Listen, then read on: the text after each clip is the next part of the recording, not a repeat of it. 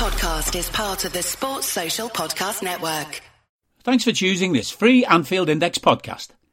If you'd prefer to listen to this or any of our other shows without adverts, then now's the time to check out Anfield Index Pro. With AI Pro, you can supercharge your entire listening experience. You'll not only get all of our podcasts without the ads, but you'll have them far faster with our quick publish feature available exclusively for subscribers. AI Pro also puts you in the heart of our sound studio, with an option to listen to many of our shows live and interact with the podcasters in real time as the shows are recording. Upgrading couldn't be easier. AI Pro is available on all popular podcast platforms, and we have our own apps for Apple and Android. Just head on over to AnfieldIndexPro.com and get started today. Hello and welcome to AI Scouted on Anfield Index Pro. I'm Dave Hendrick, joined as always by Mr. Carl Matchett. How are you, sir? On my way to Paris in mind and spirit, if nothing else yet. I'm glad you brought that up, because I say to you that Pep Guardiola is a baldy fraud. What say thee? I suspect that this is partially rooted in fact rather than an insult as such. Look, let's be honest, Carl. That last night is one of the most spectacular collapses in Champions League history. Unbelievable. Look, I fully expected that Real Madrid would have a 5 minutes of Real Madrid or a 10 minutes of Real Madrid, because that is what a lot of their season has been built on. But the manner of it, the timing of it above everything else just makes it just beyond lunacy. You cannot believe that a team with as many players who have won as many things as Man City have allow that to happen, and yet I absolutely can and expected it. It's not in the way that it happened, obviously, not with the timings that it happened, but that if Real Madrid had that opportunity, that Man City would allow them to take it. I completely expected this, and it's very, very difficult to define and describe, and people just look at you and say weird things if you try to come up with explanation for it. But there is a thing in football, and certainly in European football, where it's hard to explain, like I said, but like an aura, a history, an expectation, an ability to do something that you've done before matters. It really, really does. Real Madrid wouldn't have done that last night if they were in Man City's position, for example. Liverpool wouldn't have done to Barcelona what we did if we weren't in Liverpool's position of what had come before, and if Barcelona hadn't been in the position of what had come before against Roma and the like. These things happen repeatedly, and until you break that cycle, until you can find a way to stop that happening, it is not a complete shock. It's not completely unexpected that it happens again and again and again. And for Guardiola now, it's happened quite a few times, and I think that maybe speaks to possibly a missing element within his squad, is my personal thought on the matter. I don't think that they have, or his other previous sides, which it's happened to as well, had enough of a particular thing that, when I bring up these players that I like who are not elite level, but people like Angel Correa and all these other ones who have this bit of, you call bastard at them and I call narc in them and that kind of thing. They never have this kind of player, really. They have a couple of snidey ones or whatever, but not always on the pitch. Certainly not that prominent in the side. I feel for European football and what it has become, how the top sides play, how the top players expect to win. That's at least one element of it which isn't there for Man City's teams. I agree with that. I said before the tie, before the first leg, I said, don't write this Real Madrid team off.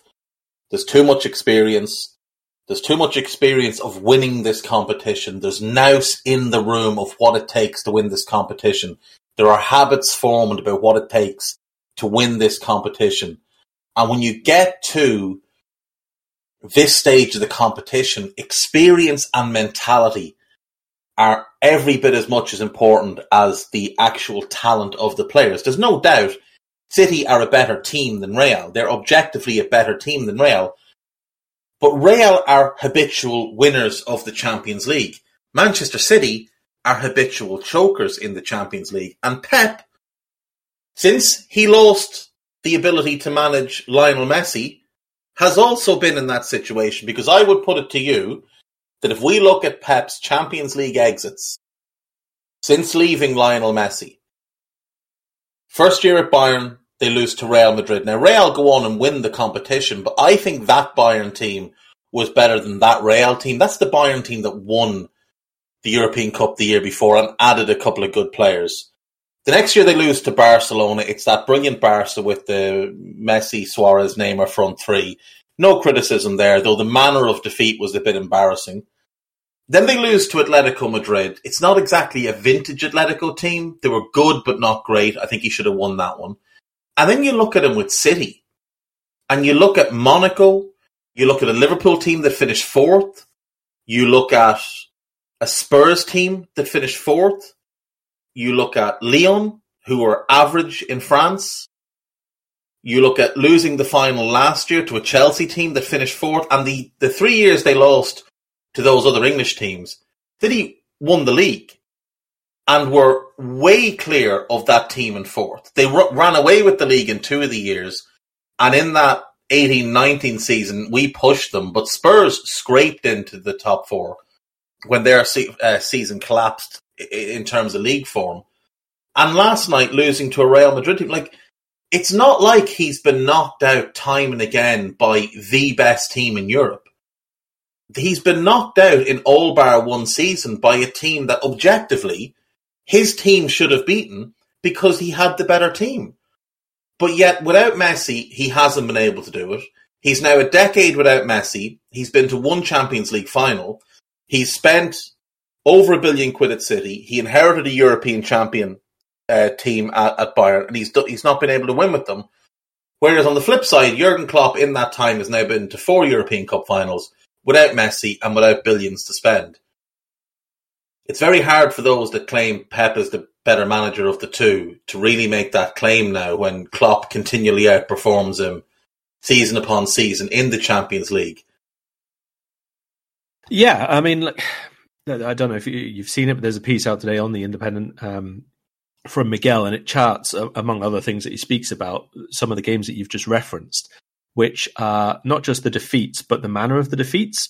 Yeah. And it is this thing that I was speaking about, that, they don't have this, whatever you want to call it, the mentality, the heritage, the expectation. That is all against them, against some of the opponents, but they themselves lack it. And he points out that there's 8 of the 11 defeats that they suffered in the knockout games, so not counting the final against Chelsea, but actual knockout games, when they've gone and lost, it has been a collapse. And it really, really is. And like last night, that this is something we've seen over and over again. I mean, that Bayern Munich one where Real Madrid just tore through them over and over again was like lunatic. It was completely ludicrous. And it's happened again and again. And Spurs the same, Lyon the same, Real Madrid the same. 3 goals in 6 minutes of play. Lyon 2 in 8 minutes, 2 in 3 minutes for Spurs, 3 in 19 minutes for Liverpool. And it goes on and on and on. 8 of them. It's not, like I said, it's not that unexpected. It's not a club thing, though. That's a him thing. No, it is. That's what I'm saying. It's the way that his teams are structured. Like you say, they are subjectively and objectively, by any standard you care to rate or rank football teams, they are superb. They are an unbelievable team. But European football is not necessarily always the same. So you construct your team in this way to remove any evidence of chaos in the game, to remove any possibility of fortune playing a role over the course of an entire season. Fine, but that's not what this European football is about. It just isn't. The crowd make it more, the expectation, the history that has, the fact that it means so much more to be at this level of football than it does in a League Cup 4th round against, a local rival or whoever. That's the point of it. That's what teams strive to get to this point for. And that's what makes it more for the supporters and the players themselves. And it takes a certain character to cope with that or to exploit that as well. And I do think that that's something that is lacking still in this team. Man City, people talk about them being boring to watch. And what they mean is that it's so controlled, really. Yeah. You can find that boring. That's fine if that's your opinion. They're clinical. But yes, it is. It's clinical, it's concise, it is controlled, it removes any element of possibility of things going wrong. There's no passion, Carl. It's a cold brand of football. It's a cold brand, and that's why they didn't miss the fans being in the stands. Because their football doesn't rely on any kind of emotion. I would go even beyond that, though. It's not just that they didn't miss them, it's that allowed them to exert even more influence because there was nothing to counteract that side. Yeah. Yeah, and I was watching the game last night. Now, I think he made a massive error in bringing Grealish on. I think the move there was bring Ake on at left back, push Zinchenko, who's an international quality midfielder, into midfield, and put Bernardo on the left wing. Because Bernardo on the left wing can give you everything you want from Grealish, but better. He's a better dribbler, he's got better ball retention, he's a more intelligent player. Grealish won 2 free kicks and missed 2 sitters. He also gave away 2 free kicks and lost the ball 7 times. And I saw some people say, if he brought on Ake, he would have been slated for inviting pressure.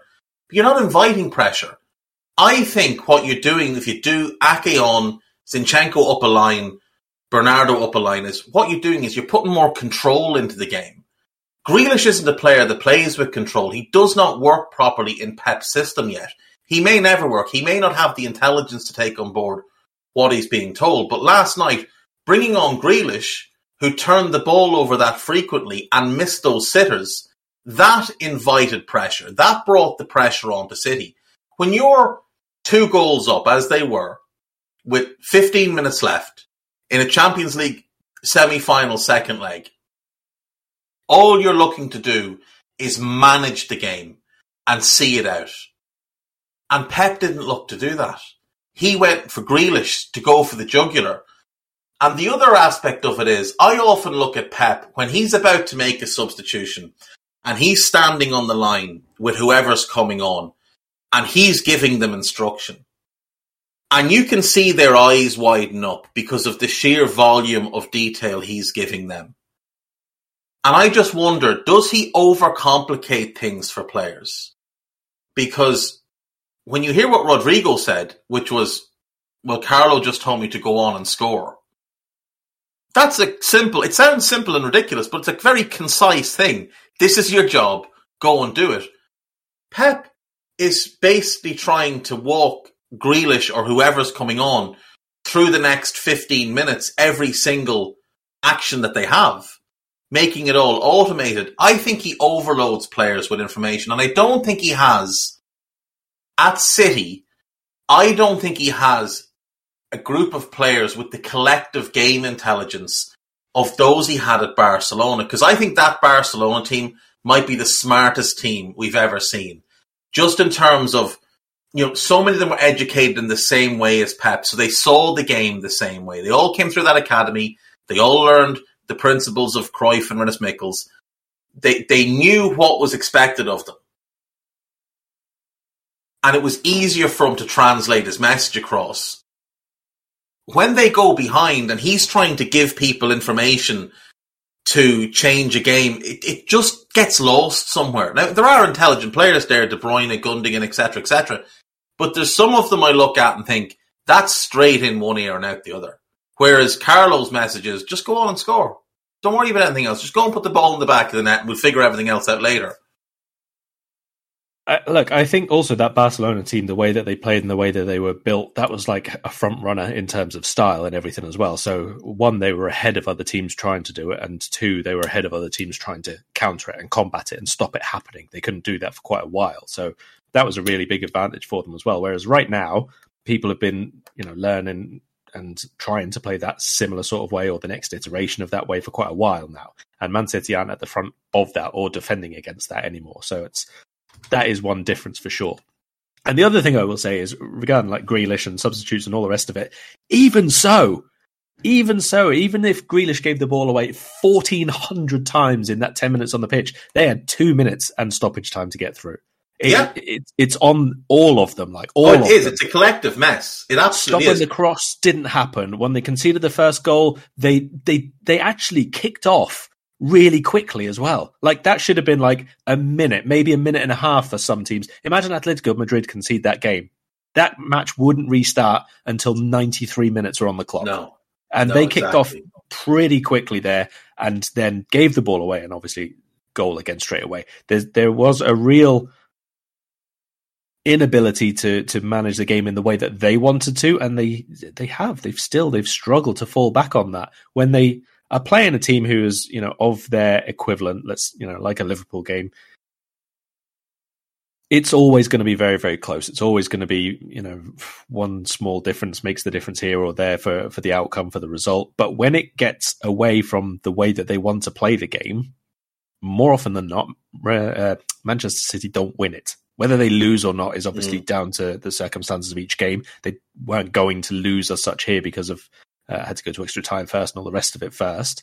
But in a normal 90 minutes, which would have been the final or the semi-final against Liverpool or whatever, you look back at their games this season, the games which have gone against bigger clubs over the last even 3 years, I would say, they haven't won many of the games which get chaotic. Sometimes they draw, but they don't win a lot of them which get out of the way that they want to manage the game. And I think that that's a really big thing that Liverpool have, in that obviously we've managed to do the controlling thing, and we've managed to do the wiping the floor with them thing. We're playing really well, but also when it gets to be a bit of a scrap, sometimes obviously we fall short. No team can just be a robot all the way through the year, but we have that way to fall back on as well. No question about that.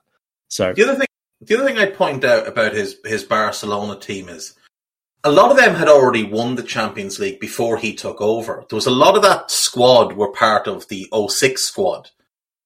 And as well as that, they were managed by Rijkaard. Now, Rijkaard is not, I'm not suggesting for 1 second he's anywhere close to Pep's level as a manager.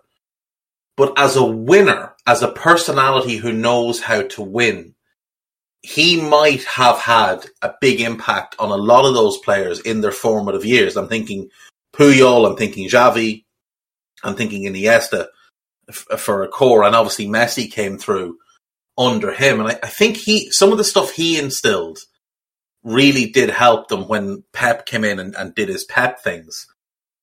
The other thing about City, and you've already mentioned it, is the lack of bastards. And I said this on Raw the other night. When you're in a hole, when you're in a fight, you don't want 11 great players with you. You want a couple of bastards, a couple of lads who've been through some shit. And you look at our team and you look at the stories of Luis Diaz and what he overcame in his life, and Fabinho and what he overcame, and Mane and Salah and what these lads have overcome. I mean, poor Jordan Henderson had to live in Sunderland for a long portion of his life. None of the City players can relate to that. Man was living the North Pole. Come on. So our lads have been through stuff in their lives, Carl, that manifests itself into the type of players that they are. And there's a tough edge to our team. There's a hardened edge to Andy Robertson, who found himself rejected from a major academy and having to drop right the way down to the bottom of Scottish football, play as a part-timer, work in Marks and Spencer's and work his way all the way back up. Whereas, not to pick him out because I think there's anything wrong with him, but João Cancelo came through the Benfica academy, had everything laid on for him, never really had to worry. You're going to get a very different type of personality. And in the game last night, when the game went against them, João Cancelo shrank and he was at fault for their first goal. Andy Robertson was at fault for the 2 goals Villarreal scored. And then in the second half, came out and showed what he's all about. Fabinho had a bad first half. Second half, came out and showed what he's all about. Naby the same, another one that had a tough life. Mane the same. And then Diaz came on and you saw what he did. You heard his comments after the game. Diaz just, looks at who's in front of him and thinks, right, you're to blame for the shit I've been through. This is personal now. There is none of that in this City team, bar maybe Fernandinho, who doesn't play all the time. But a lot of the rest of them had quite easy paths to the top.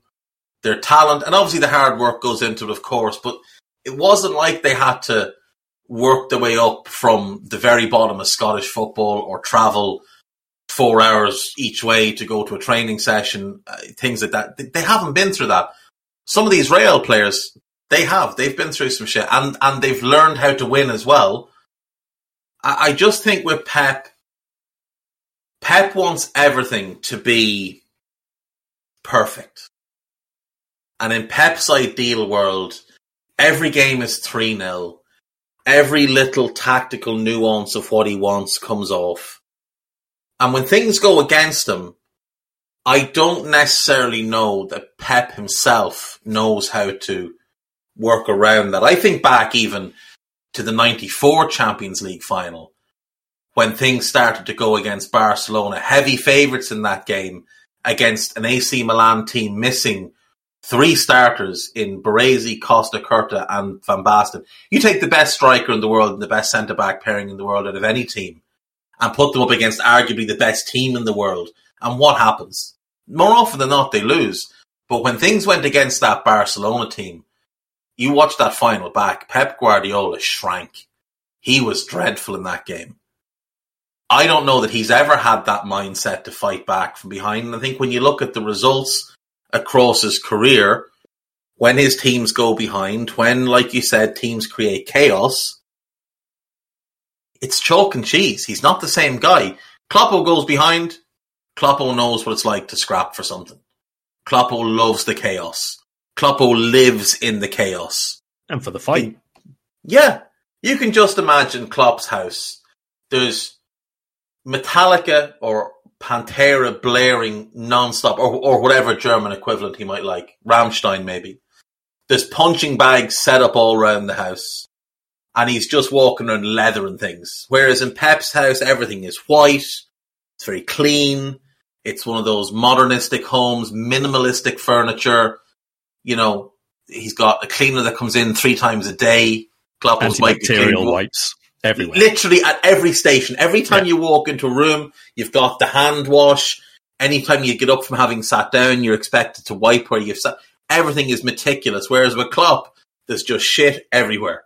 And he fucking loves it. And he thrives in it. And if Pep went into Klopp's house, he'd probably have a heart attack. Do you reckon he has those little, the blue little paper slip-ons that you put over your shoes when you come in through the front door? Oh, 100%. But not over your shoes, over your socks. Your shoes you have to leave at the end of the driveway.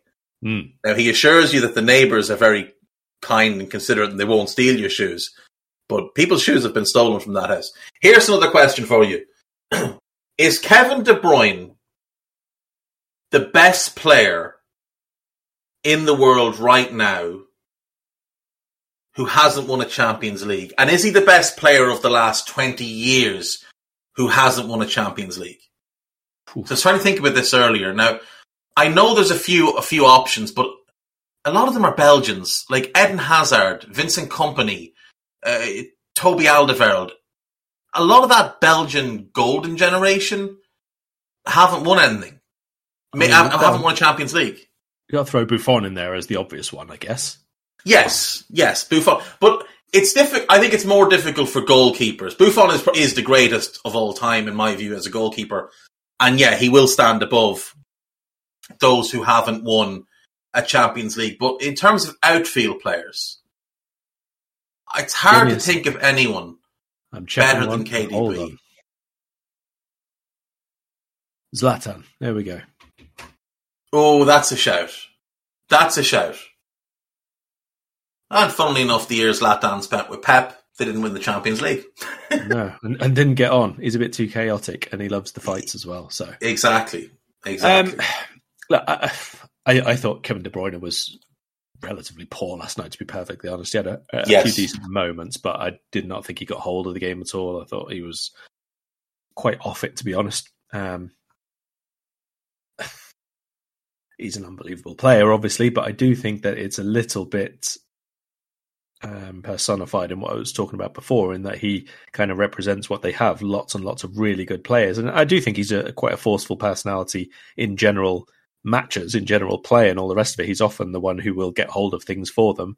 But that seems to be more in games where they're already dominating and just can't find the breakthrough, rather than games where they are under pressure or, really being taken the game toe to toe, and then he gets hold of it, that kind of thing. It's a little bit different, and there's nothing wrong with it. Look, I'm not saying that, De Bruyne is the reason they're gone out or anything like that, but there's maybe a little bit too much in Man City squad of that side rather than the other kind that we're talking about here. And look, there's nothing wrong with the way that Guardiola builds a squad, and if the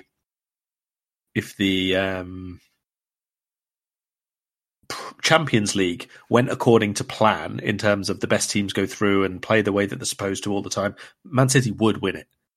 The reason that they don't is because it doesn't quite conform to what we would see as normally week-to-week football, Premier League football, the normal results you expect and all the rest of it. Yeah, I think that's fair. I think that's that's the purpose of it, really, isn't it? Because if it was just going to be, actually, you mentioned Miguel Delaney earlier on. I saw him pose that question on Twitter the other day. When was the last time the objectively two best teams in Europe met in the Champions League final? And there was a few examples. I think that 94 final was one that a lot of people gave. Some people suggested 99 with Munich and Manchester United, because the Juventus team had sort of fallen off a little bit by then. There was some shouts, I believe, for Juve Milan in 03, some shouts for Chelsea United in 08, United Barca in 09. Some people suggested United Barca in 2011. But it is a rarity.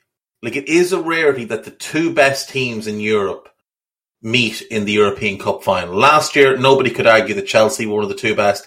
The year before, you could have made the claim for sure that it was Bayern and PSG. But PSG getting in with no fans in the stands, very similar type of thing going on there to City. The year before, obviously, was us and Spurs. The year before that, it was us and Real. Nobody could claim that us in 18 or Spurs in 19 were one of the two best teams in Europe.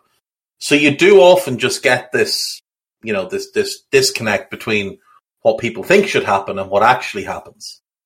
I should point out as well, how nice is it to see, Carl, that, the big bad wolves, the money-rich oil state nations behind PSG, Chelsea, and Man City, all knocked off by humble little Real Madrid, who've only ever taken, I believe it's about €700 million from their own government, proving that, if you're going to cozy up to a government, do it with your own government, not with one that sells oil. Yes, absolutely right. It's got to remain the power of the people, which leads to unprecedented success year after year by making sure that nobody else can get quite as big as you in your own country, because that's the way the deals are structured. Exactly. And that's what they'd like the situations to be in football as well. Here's another thought before we get into today's actual topic, which is Liverpool versus Tottenham. We know we're in the mix for a quadruple. Okay, and we've all talked about it. We've all thought about it. We've also all thought about, how much of a bonus would it be if not only do we win the quadruple, but Everton go down? But what if this is also the final season of Chelsea as an actual real contender? Because with Roman gone, and the people being linked with them, like Todd Bowley and Clearlake Capital, as the preferred bidder, there's going to be a massive change in approach there. And it may well be the type of approach that we've seen at Manchester United and at Arsenal, where winning isn't necessarily the goal. Champions League is the goal. Commercial growth is the goal. Revenue is the goal.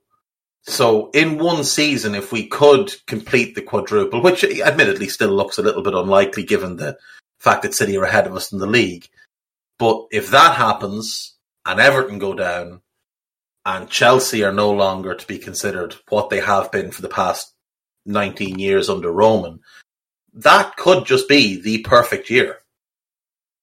Yeah, I mean, it would be an unbelievable year for Liverpool, but I'd be a bit worried. And United are shit as well, so there's that too. That's exactly what I was going to point out. I'd be a bit worried about 22-23 and where the decent games are going to come from. So we've got no rivals. We've got no big ones to play. Chelsea, if they're not an angry rival, and Man United are not any kind of a rival because of incompetence, and Everton aren't a rival because they don't exist in the top flight anymore, what are we going to do? Play City twice a year and then just take the rest of the season off? That's about the height of it. Sounds a bit too much like the Scottish Premiership to me, mate. But that, without being hyperbolic, that kind of is where this is. It's leaning that way anyway. You look at it. It won't because of the money behind United and because not even Arsenal are building and whatever. And the league itself is quite competitive. But Carl, is the league actually good? my big problem here is that good is a stupid way to describe anything in football usually, because what we really need is consistent, isn't it? Like, I don't think that it'll work out like that just because football always presents a different opportunity to somebody else. What we might get is a year where, let's say like Leicester, where there was like 2 or 3 teams restructuring while Leicester won the league and they were trying to build and they got it a little bit wrong and that kind of thing. And it made a couple of opportunities for people. Take Leicester out of the equation, but it made opportunities for some of the other clubs to say, if we get it right this summer, if we get the right appointment in place, we can actually do bits, you know? Now, maybe that will happen below Liverpool and City. You know, maybe that will be like, we'll be miles ahead of them again, but then there'll be a lot of competitiveness between, let's say, 3rd and 6th, 7th, 8th, depends on how much West Ham want to spend and Villa want to spend and Newcastle want to spend, all that kind of thing, you know? So it could be good in terms of interest and changeable positions and all that kind of thing below the top 2. But I don't think that there's anybody at the moment who are in a position to be in a position to challenge the top 2 at this point. I think Spurs are still the closest to that, but only if they, 1, make sure that Conte stays, and 2, do actually get in the Champions League this year to make a little bit more interesting for prospective signings. Yeah, more than maybe the Scottish Premiership, maybe it's heading towards, and maybe it already is, La Liga pre-Simeone type of time, when it was just Real and Barca and everybody else was scrapping away, and every so often someone would pop up and do well and then they'd drop off.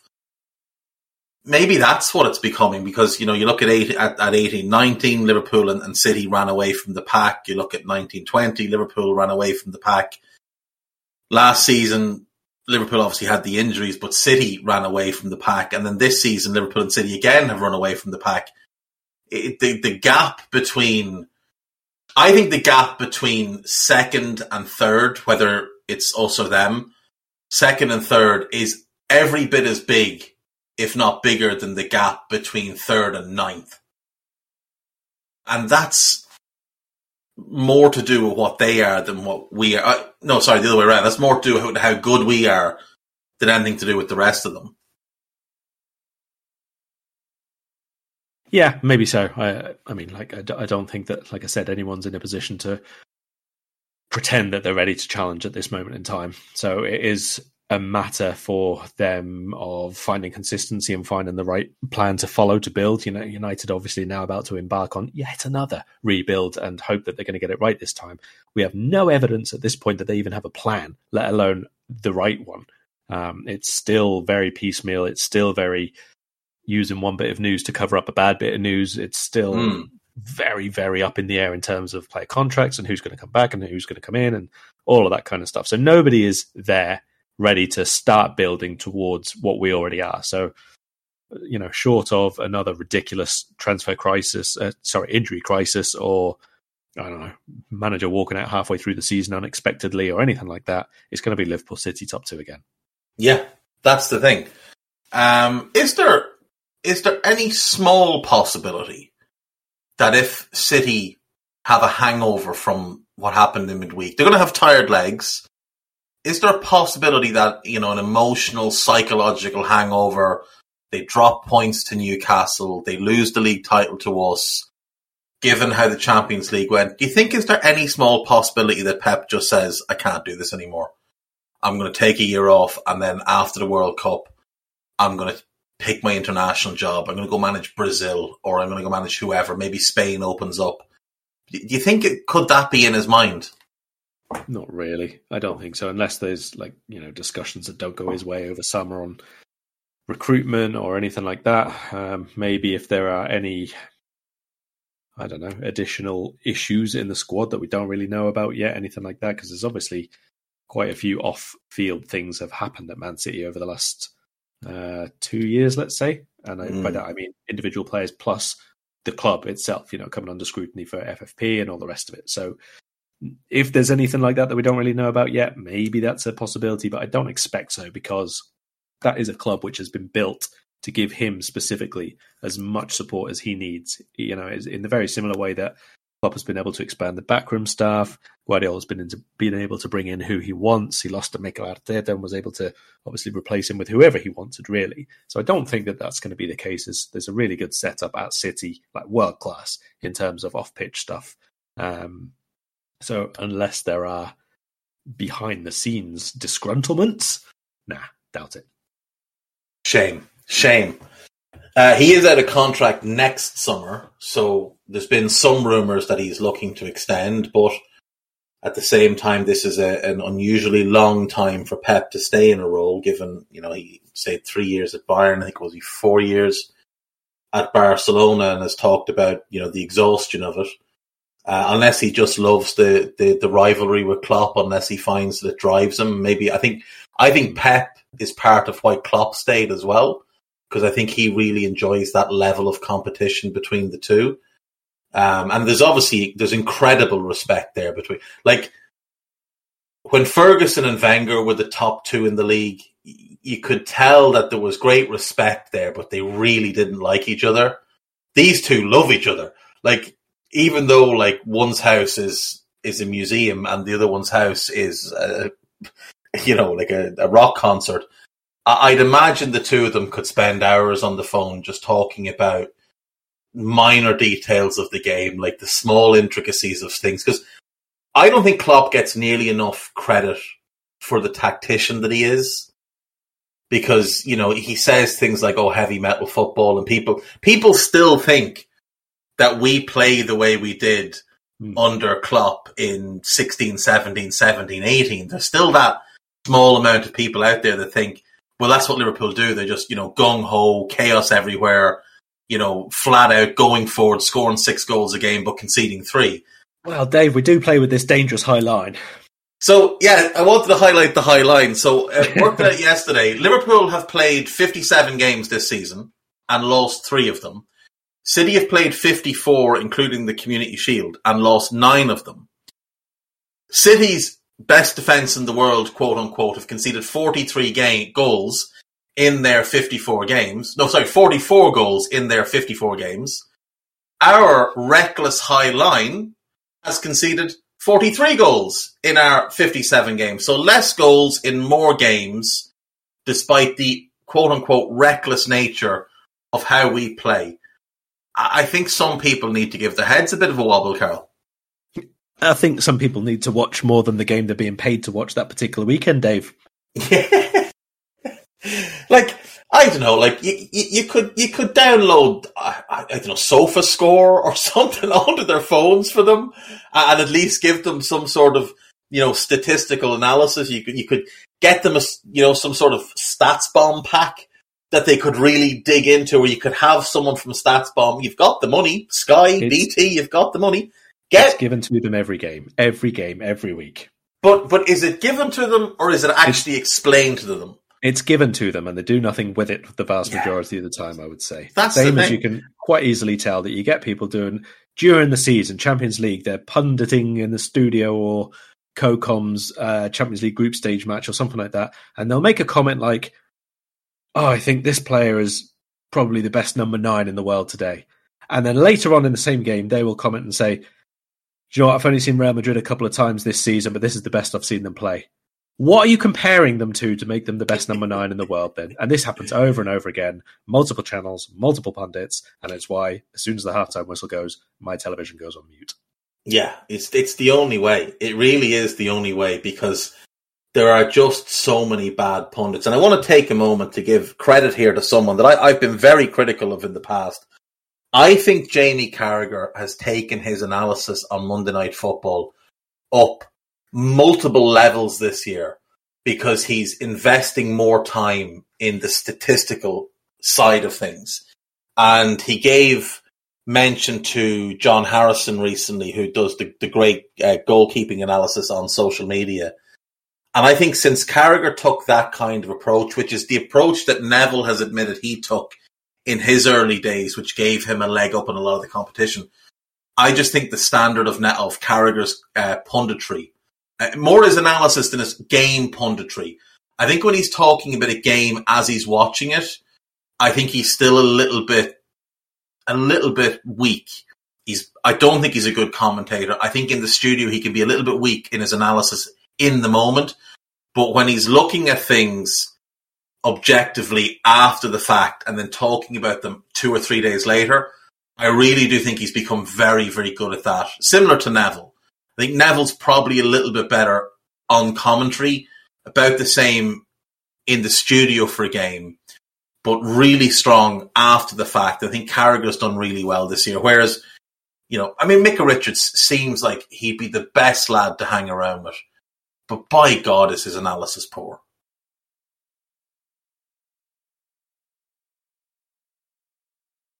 Well, I mean, it's obviously a pretty difficult thing to do at Spur at the moment when you're doing the co-coms to pick out everything that's going on in the game off the ball, which I think is probably where I find the most use when commentators give insight. Because everyone's watching the play, obviously, if you're watching on telly, but when they start talking about the movement off the ball earlier in the move or why a defender's been dragged that position, that's where I think it's of most use. Well, I had Rob Green last night on CBS. Oh, you're a very fortunate man. Oh, no, I was not at all. So City, Real pushed their 2 fullbacks on at one point. Carvajal went probably 15 yards advanced of the defensive line on one side, and Mendy went about the same on the other side. And Casemiro, as all proper defensive midfielders do, just dropped 5 yards out of the midfield and was probably 10 yards in front of the centre-backs. And Rob Green says, they've gone 3 at the back now. And there's just dead silence because I think it's Peter Drury. Someone just says nothing. And then the fullbacks drop back. They're back into a back 4, Peter. I'm like, just what are you talking about? Why is he on the broadcast? But the thing is, when you're doing it in the moment, like we'll all see Clive Tilsley and Drury and all the different commentators, they always put up their sheets of the prep that they've done. Yeah. The co-commentator shouldn't be allowed in the booth if he hasn't got similar amounts of notes. Like, give us some sort of analysis on something. If a team makes a change in game, the guy in the booth with the commentator I want him to tell me, how often have they gone to that shape this year? How often has that player who might normally play on the right wing but is now coming on the left wing, how often has he played there? That's the type of information I want. That's not hard to find. You can go on Transfer Market and find some of that information. You can go on who scored. It's easy to find, let alone the access to stats and the staff that them boys have. That's stuff you could do on your phone in the 5 minutes before the game. I want value. When a substitution's coming on, I want to hear why they're coming on. Tell me why they're coming on. Tell me, have they done this substitution before and did it work? What game was it? What was the game state at that time? Is it the same game state as this one? Like, for example, when Diaz came on against Villarreal, in my head I'm thinking, well, Klopp brought him on against Everton and he helped change the game by widthening the field and being the outball for us. And yet, there's nobody in the commentary saying anything at all about the Everton game. They never mention it once, how Diaz came on and was such a difference maker in that game for us. Like, you guys are getting paid a fortune for this. Yeah, I think it's been a long-running thing with maybe some people who have been in that job for a long time, and football and what football fans want has moved on quite considerably compared to 10, 12 years ago, to be perfectly honest. It used to be, and I don't know if that's because of social media or just because I'm more aware of what other people look for now, it used to seemingly be quite accepted that a colour commentator would just literally describe what has happened to you. And now I regularly see people want an awful lot more than that. And I don't want to put too much of the blame here at former players and stuff who have just gone into broadcasting now. I mean, while I do think that they should already be able to do the job before they get a job, otherwise other people could do it, I also understand completely that it takes a little bit of time to get used to talking about it in terms to explain to other people rather than what you already know in your head. It's not necessarily always what you can explain out loud. So maybe that takes a bit of getting used to. But some of the time you got people on some of these channels who have been there for 3, 4, 5, 6 seasons and they don't do anything different and they've never been any good. And it's just not nice to listen to at all. I said the other night to you guys, didn't Jim Beglin used to be good? And I realised it's not that he used to be good, it's that the standard used to be really bad or what we expected was really low. But here's the thing. When players retire and want to stay in the game, they go one of two ways. They either go into punditry or they go into coaching. Now, to go into coaching, they have to pass a lot of stages of training to become coaches. They have to do all their badges. They have to do a certain amount of hours on the training ground. They have to do work in a classroom. And yet, any old fool who played the game can rock up and become a pundit. Like, wouldn't it be better if Sky and BT and all the rest, or just some sort of independent body, put together some sort of program that they go in and actually learn what they're meant to be doing, learn how to analyze information, learn how to make notes before a game so you're not just rabbiting. Rob Green turned around last night. You remember after City scored and City were sort of knocking the ball around and Real were chasing them and City looked quite dangerous and looked like they might actually run the score up a little bit. Rob Green turns around and goes, I've been in this situation where you're just chasing the ball and you can't get it. You were a goalkeeper. You never chased the ball in your life. What are you talking about? Do you think we don't know who you are? I mean, he chased the ball once, I seem to remember, when it rolled under his foot at the World Cup. Oh, Lord. But, like, you know, and you've got TalkSport are just the worst. They just employ absolute bellends. Michael Gray, who... No. We're not going left into back. this. He's not a Sunderland prick. No, Tottenham. I'm saying it. He said Alison Becker is the worst ball-playing goalkeeper he's ever seen. Someone take him off the air. Someone send him far away. And take Jason Cundy with you at the same time. Right, Tottenham Hotspur. Carol, Tottenham Hotspur are one of the weirder teams in the league. They're not quite Southampton levels of weird, where, you know, you can beat Arsenal one week and then lose 6-0 at home to Chelsea the next. But Tottenham are very, very weird. And under Antonio Conte, they have remained just as weird as they were under Nuno, but perhaps a slightly better version of themselves. So, is that a Clive Tilsley? Is that Clive Tilsley from the Champions League final? Is that yours? Sure is. That is class. So, for those that are in the Discord at the minute, Carl's posted a picture of Clive Tilsley's pre-match handwritten notes about all the players, all the subs, about the managers, and then a bunch of other notes at the bottom. Like, this is the type of prep that we need. And commentators do it all the time, and they're on all the time. They're talking non-stop. Co-commentators are just there to add value. It would be so easy for them to have pre-prepared notes like this, even if they just hired themselves an assistant who could prepare the stuff and hand it to them. Like, pay them the living wage and just, you know, make yourself seem better. You'll get better work if you do it as well. Take the time. Carragher's doing it. Carragher's a very busy man. He's got businesses to run. He's got everything. And he's doing it. So you can do it as well, Rob Green and Jim Beglin and whoever else. Anyway, back to Tottenham.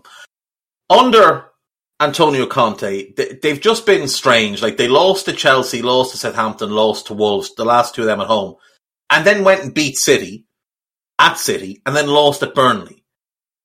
And then they lost to a bad Man United team. And then when Arsenal, because Arsenal are Arsenal, lost 3 games in a row to Crystal Palace, Brighton and Southampton, 3 mid-table teams, and gifted top 4 to Spurs. Well, Spurs went and lost to Brighton and drew it with Brentford and just gifted it back to them. I genuinely don't know what to make of this group. I think what we've seen is kind of normal, to be honest. I mean, it's a team which is getting better under a really, really good coach, and he's getting them the way that they want, or the way that he wants them to be playing. But what they're not yet is a team with many of the qualities that we were just talking about with Man City, to be honest. They're not that winning mentality yet. He's got a bunch of players who are trying to do what he wants them to do without having that mental capability, or without having the experience of knowing how to do it, and, to be perfectly honest, in some cases not quite having that quality that he's used to expecting of people.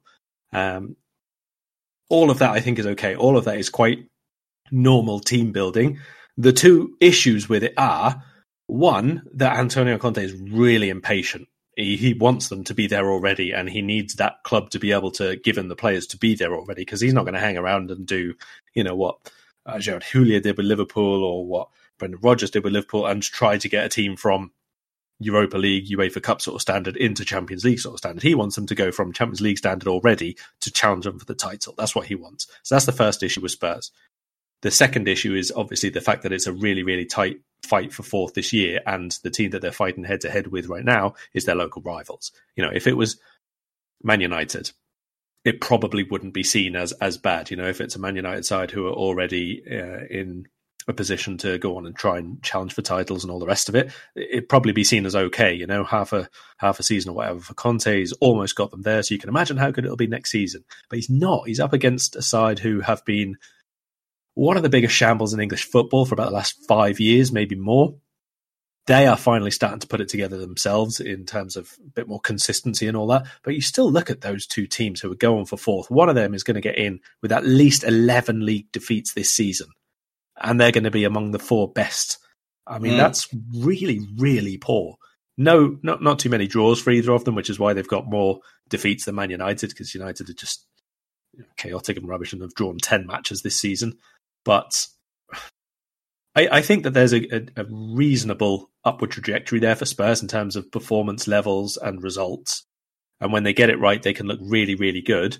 But I don't expect them to get it right all the time at the minute because of where they are in that team building process, basically. They're still not that far along from when Conte came in. When he came in, they were maybe looked like they could be in the running for 5th or 6th, maybe. Probably not any higher than that, because United at the time was still not good, but okay. They looked like they would still have enough individual quality to get top 4 and all the rest of it. So I think he's more or less on track, or a little bit doing well, but the timing isn't great. And like I said, Conte is not the most patient of humans.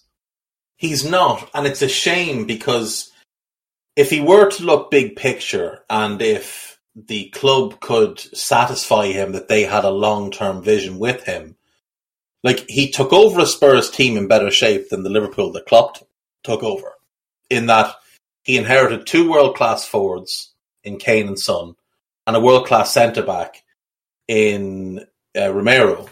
The issue that they have is that with Kane and Son's age, they can't really afford 3-4 years of build to major success. But maybe the answer would be to do with Kane what Liverpool did with Coutinho, and try and turn him into multiple top-class players.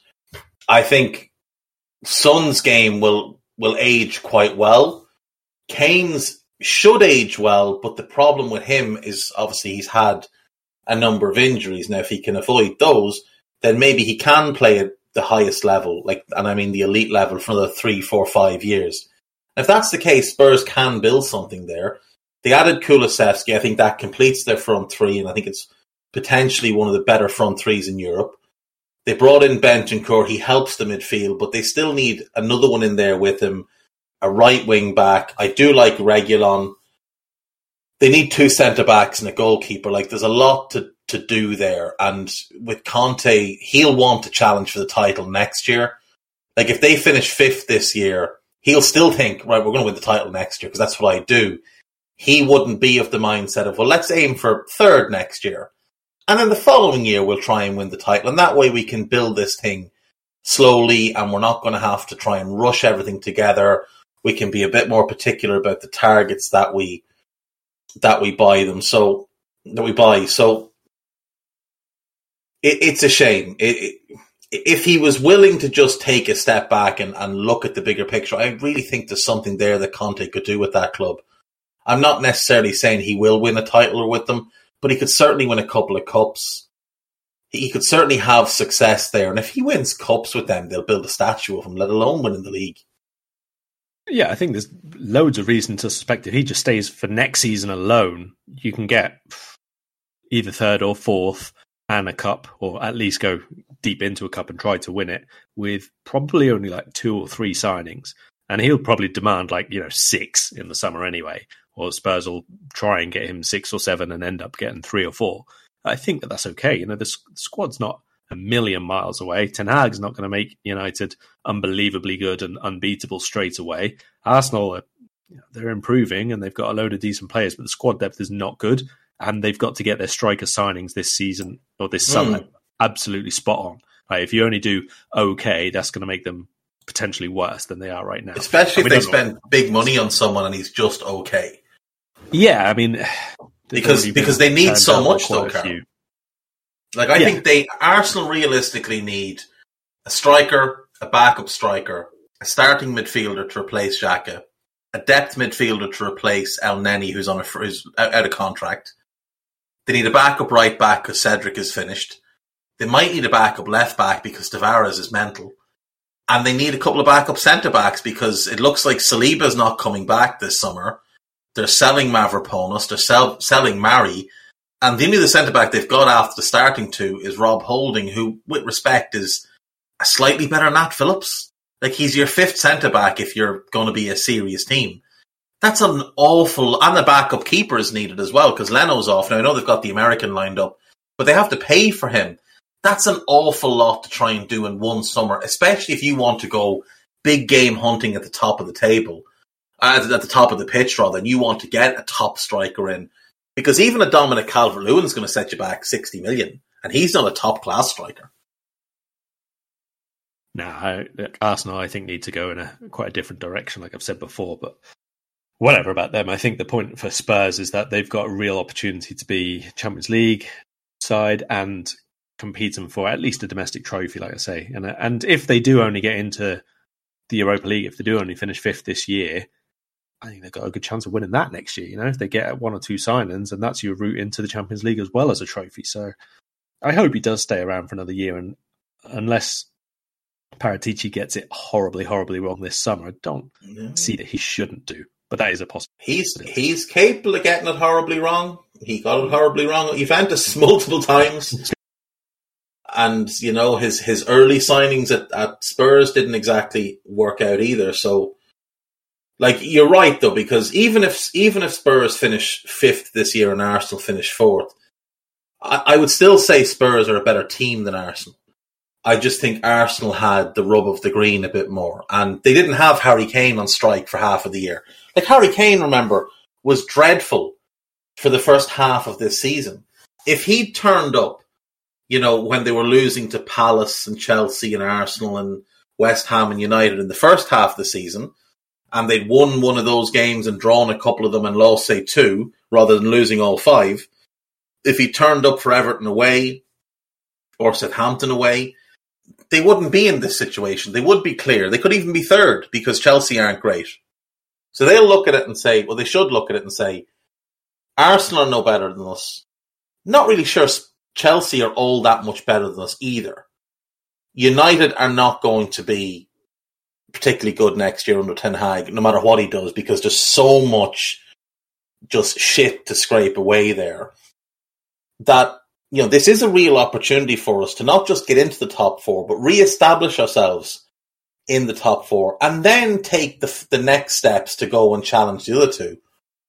I think Spurs are fairly well set up if he's willing to stay, which I think he will. I don't believe the stories that he offered his services to Paris Saint-Germain or anything like that. I do think there's loyalty in him. I think he's the type of manager. If he was out of work, I'm sure he would have been ringing PSG and saying, look, this is my price, I'm available. But when he's in a job, I don't for one second believe that he has his agent shopping him around. I don't for one second believe that.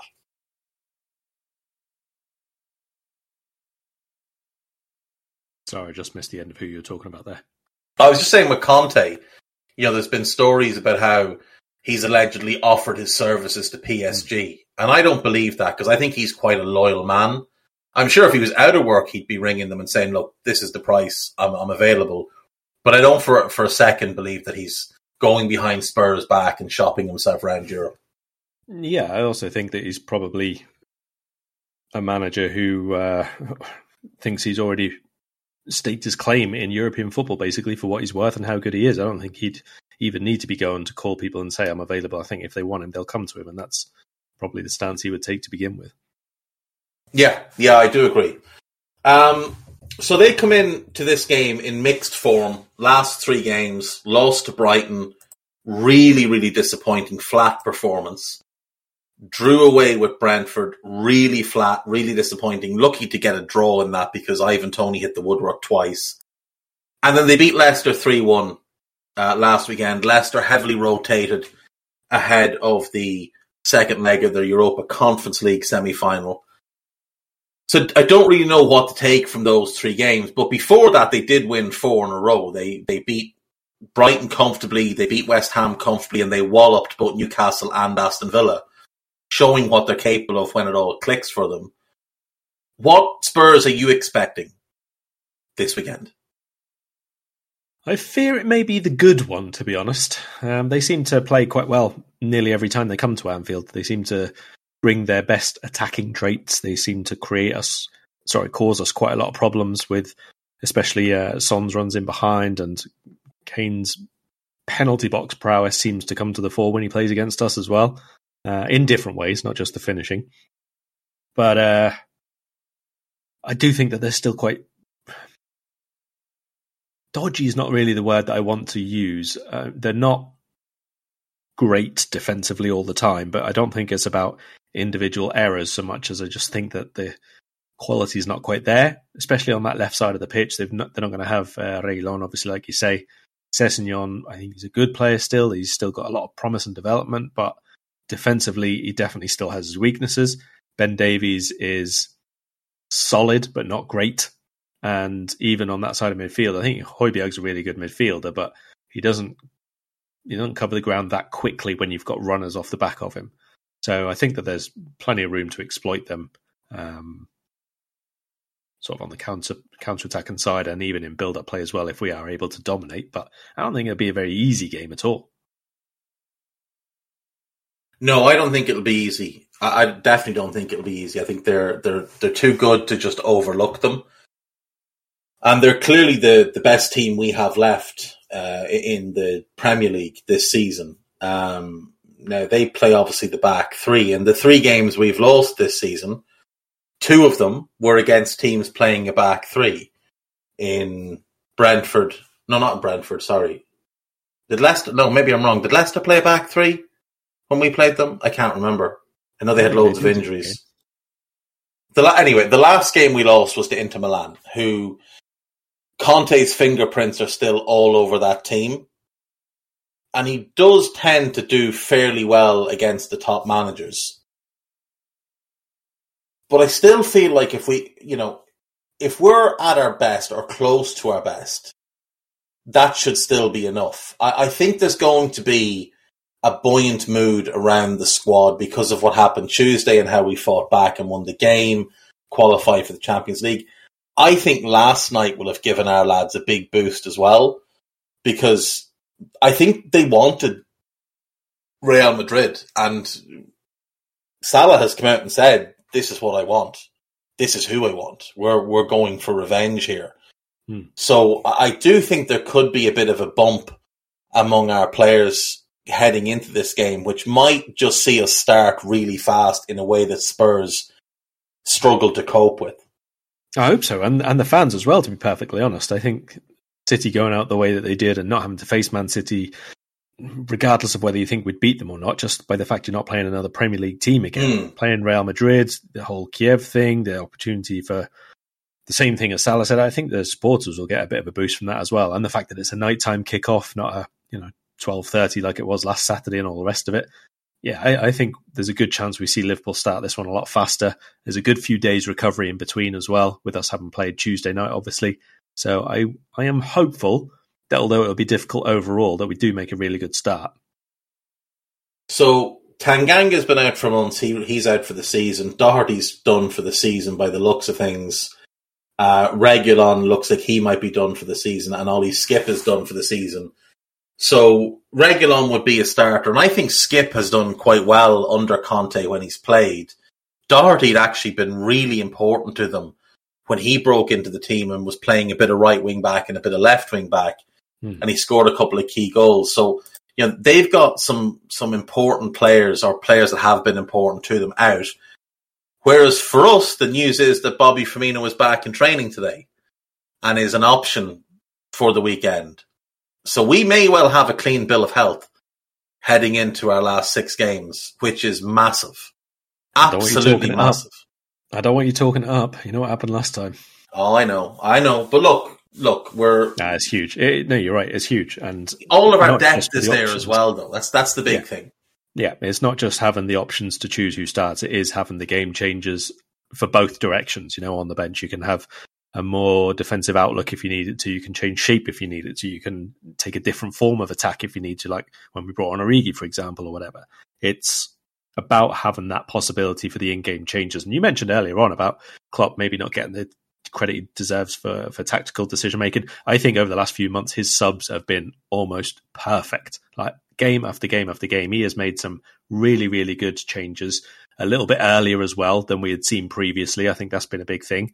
And having Firmino back is obviously a big thing anyway. He's very popular in the squad and all the rest of it. So all positive. There's no single element of where Liverpool are right now that you can say, this is the downer. There just isn't at the moment.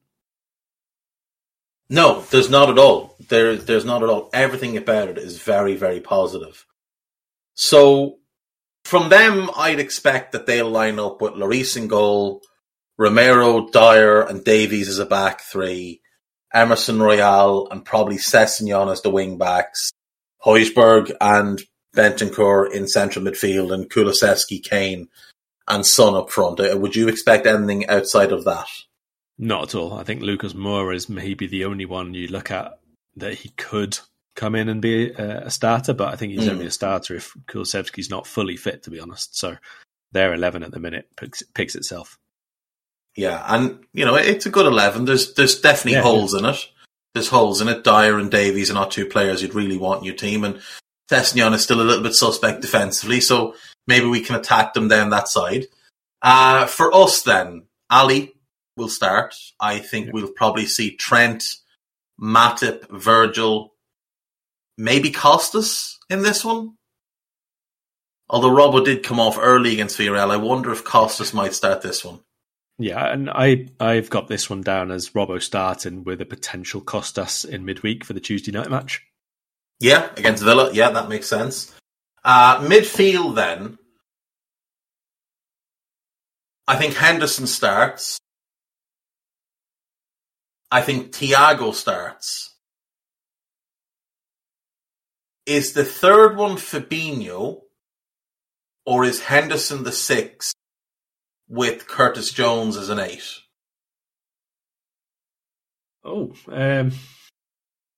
I was assuming Henderson as the 8 and Fabinho 6, but I'm getting the sense you want Henderson to start and Fabinho rested?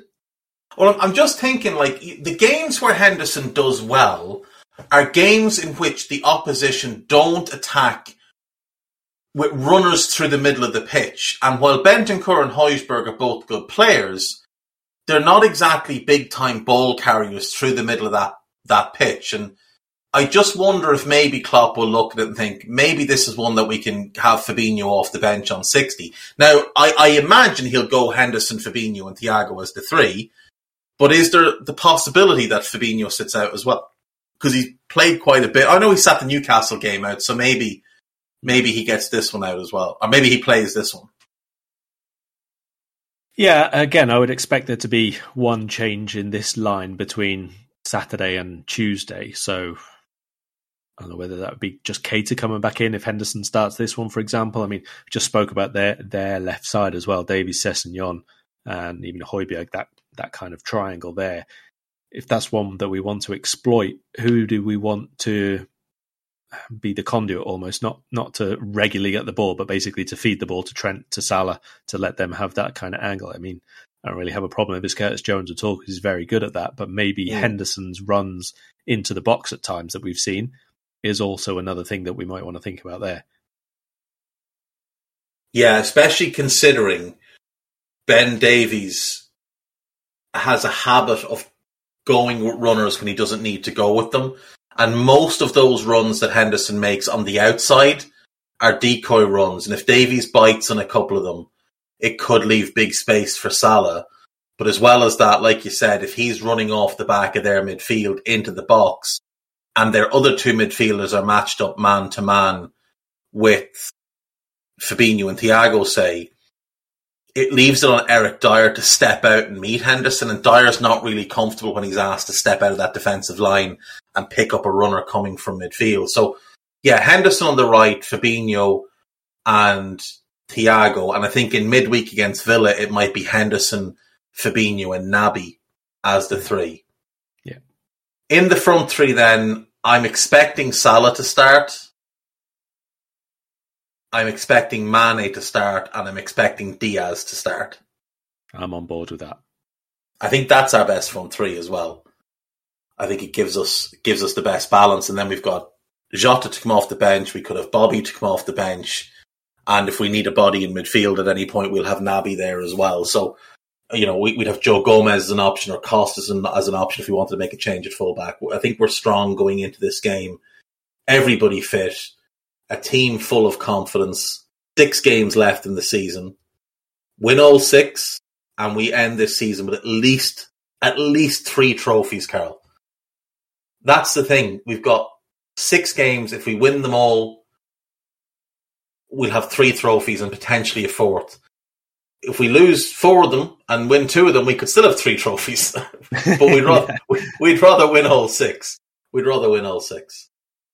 That's all we've got to do, isn't it? Win our games. Can't do anything else about the rest of it. So just see what happens. I don't think it's worth worrying about the league now. We'll see how City react. It probably would have been a better thing for Liverpool if they'd have had a Saturday game, or even that Saturday 12:30 game. That would have been ideal moment for it to fall for theirs. But yeah, whatever they do, you can't worry about it. We've already had our games against them. So just win ours.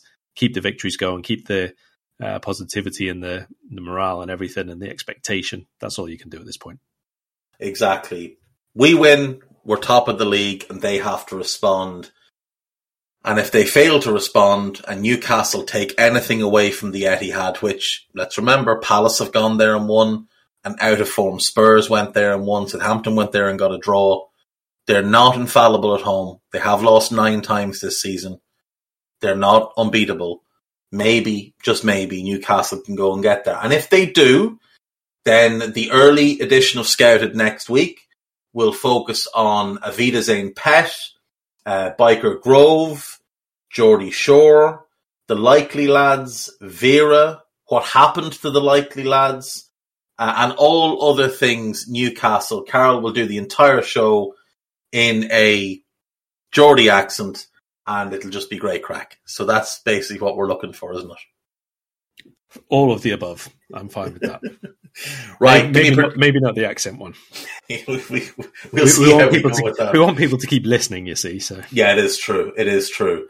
But there'll be an ode to Gaza and whoever else. Brian Robson, Steve Bruce, and all Carl of the Newcastle heroes. Carl Court, the legend. Everybody. Sammy Amiobi. Right. What is your prediction for Liverpool versus Tottenham? 3-1. I think we'll go ahead early on. I think there'll be an early goal. I'm not sure which way, but whichever way. Let's say we go ahead. I think they peg us back, and then we get a period in the match second half where we'll score twice in quick succession. I'm going to be a little bit more cautious. I'm going to say a 2-1 win. A 2-1 win. I think we might go ahead. They'll come back, and then we'll snatch a winner, and we'll feel inevitable. That's the hope, anyway. That's the hope. We want to come out of this one feeling inevitable. People need to be able to get to Paris and the Champions League final with their heart muscles intact. All right, no early stuff like this. Okay, we've got 2 finals to go yet, mate. I know we do, and we need to treat every game like a final and show that we can win those big games. So we do it now on Saturday against Spurs, then we do it against Villa. Then it's the cup final against Chelsea, and hopefully the Chelsea that we've seen in recent weeks is the Chelsea that turns up. Then it's Southampton in the league. Then it's Wolves in the league. And then it's Paris and it's Madrid. And my final question before you go, Carl. Madrid have needed 2 legs, really, in both of these, in the last 3 ties. They've really needed comebacks in the second leg all 3 times. They were 2 goals down to Paris Saint-Germain. They were on their way out. They came back. They were a goal down to Chelsea after Chelsea scored 3 at the Bernabeu. They had the big comeback. They were 2 goals down to City last night. I said to you many years ago, I would rather play Madrid in a one-off game than a two-legged affair. No, sorry, I'd rather play them over two legs than one leg because they felt more inevitable at the time with Cristiano and all that going on. In a one-legged tie, I thought they were near impossible to beat. Now I feel like in a one-off game, they're quite a bit weaker, and maybe the two legs suits them a bit more. Early thought before the final. Am I a bit mad to think that? No, in principle not. I think there's been a lot of games, even against run-of-the-mill La Liga sides this year, where they have looked quite ordinary, to be fair, and it has taken individuals or spells of matches again for them to get the wins and the points, and also a lot of inconsistency from their rivals for the title quite early on. So I don't think that that's a woeful perspective to have. I also think it's worth noting the other side of the equation that Liverpool in one-off matches are pretty exceptional. Yes, they are. And Real Madrid have lost 8 times this season, including 4 times in this Champions League run of theirs, whereas, like I said earlier, we've only lost 3 times, only once in the Champions League, and it was a game we could afford to lose.